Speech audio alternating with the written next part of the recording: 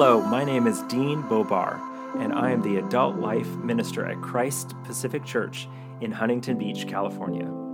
As a church, we are seeking to cultivate a vibrant community of faith, hope, and love that follows Jesus into the world so our neighbors may also experience God's goodness. You're listening to our Year in the Bible podcast. If you'd like to learn more about us or to subscribe to this podcast, visit us at cpchb.org.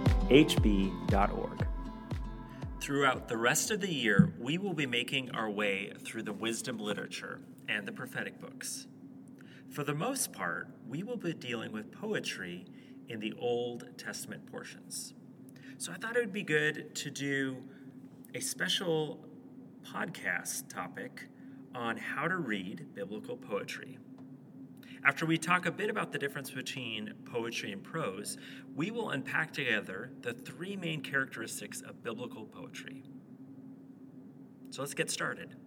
In the Old Testament, poetry is different from prose. However, it's important to emphasize that there's not a very sharp distinction between the two. Think in terms of a continuum instead of two separate categories. Having said that, prose typically takes more space and uses less imagery to narrate events or lay out a series of ideas.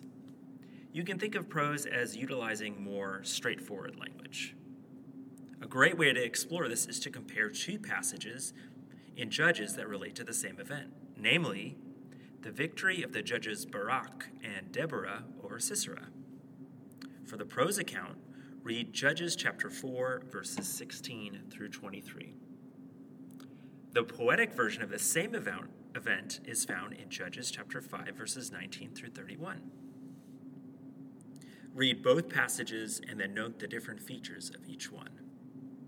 Now, let's get into the three main characteristics of biblical poetry: parallelism, terseness, and the use of imagery.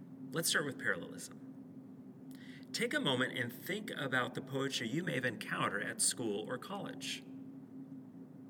What characteristics come to mind?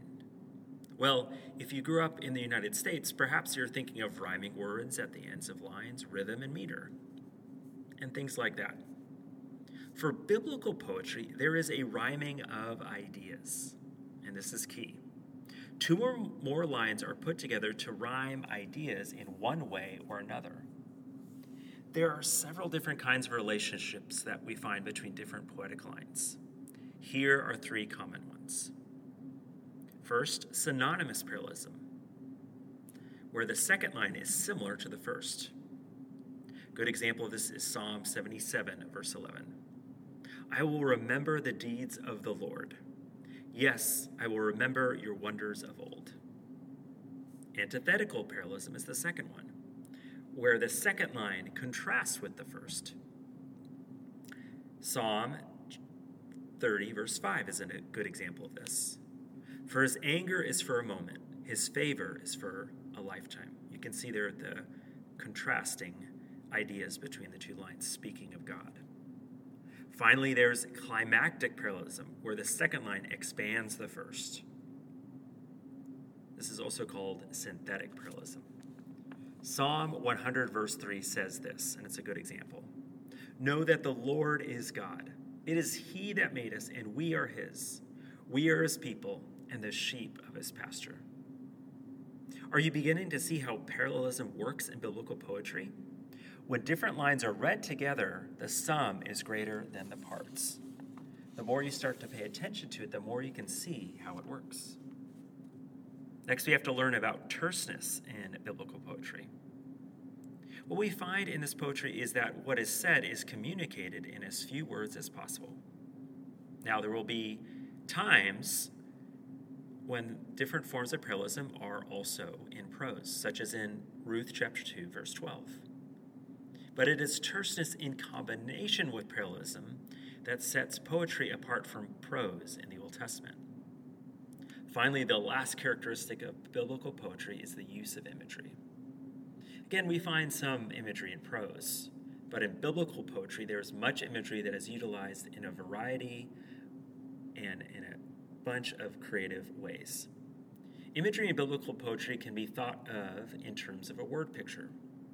The two most common forms of comparison that creates these word pictures are similes, explicit comparisons, and metaphors, where two things are compared and simply equated without the words like or as.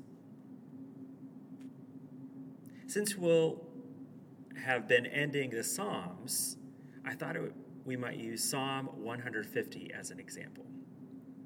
This is the Psalm. Praise the Lord, praise God in his sanctuary, praise him in his mighty heavens. Praise him for his mighty deeds. Praise him according to his excellent greatness. Praise him with trumpet sound. Praise him with lute and harp. Praise him with tambourine and dance. Praise him with strings and pipe. Praise him with sounding cymbals. Praise him with loud clashing cymbals. Let everything that has breath praise the Lord. Praise the Lord. What a fitting ending to the Psalms, huh? This psalm draws us in through its parallelism, terseness, and vivid imagery. Notice the terseness in each line. The words praise the Lord frame the whole psalm. And in the first two verses, God is pictured as being in his sanctuary in heaven. And then the reasons for praising him are laid out.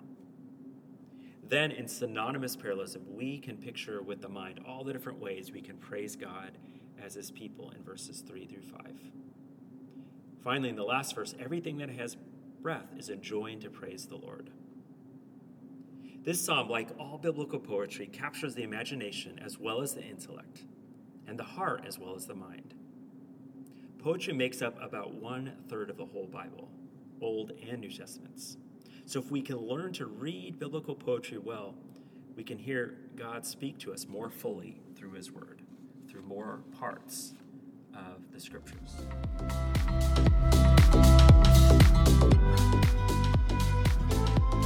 Thanks so much for joining us for our Year in the Bible podcast. If you'd like to hear more about our Year in the Bible campaign, to subscribe, or learn how you can become engaged with us as a church, please visit us at cpchb.org.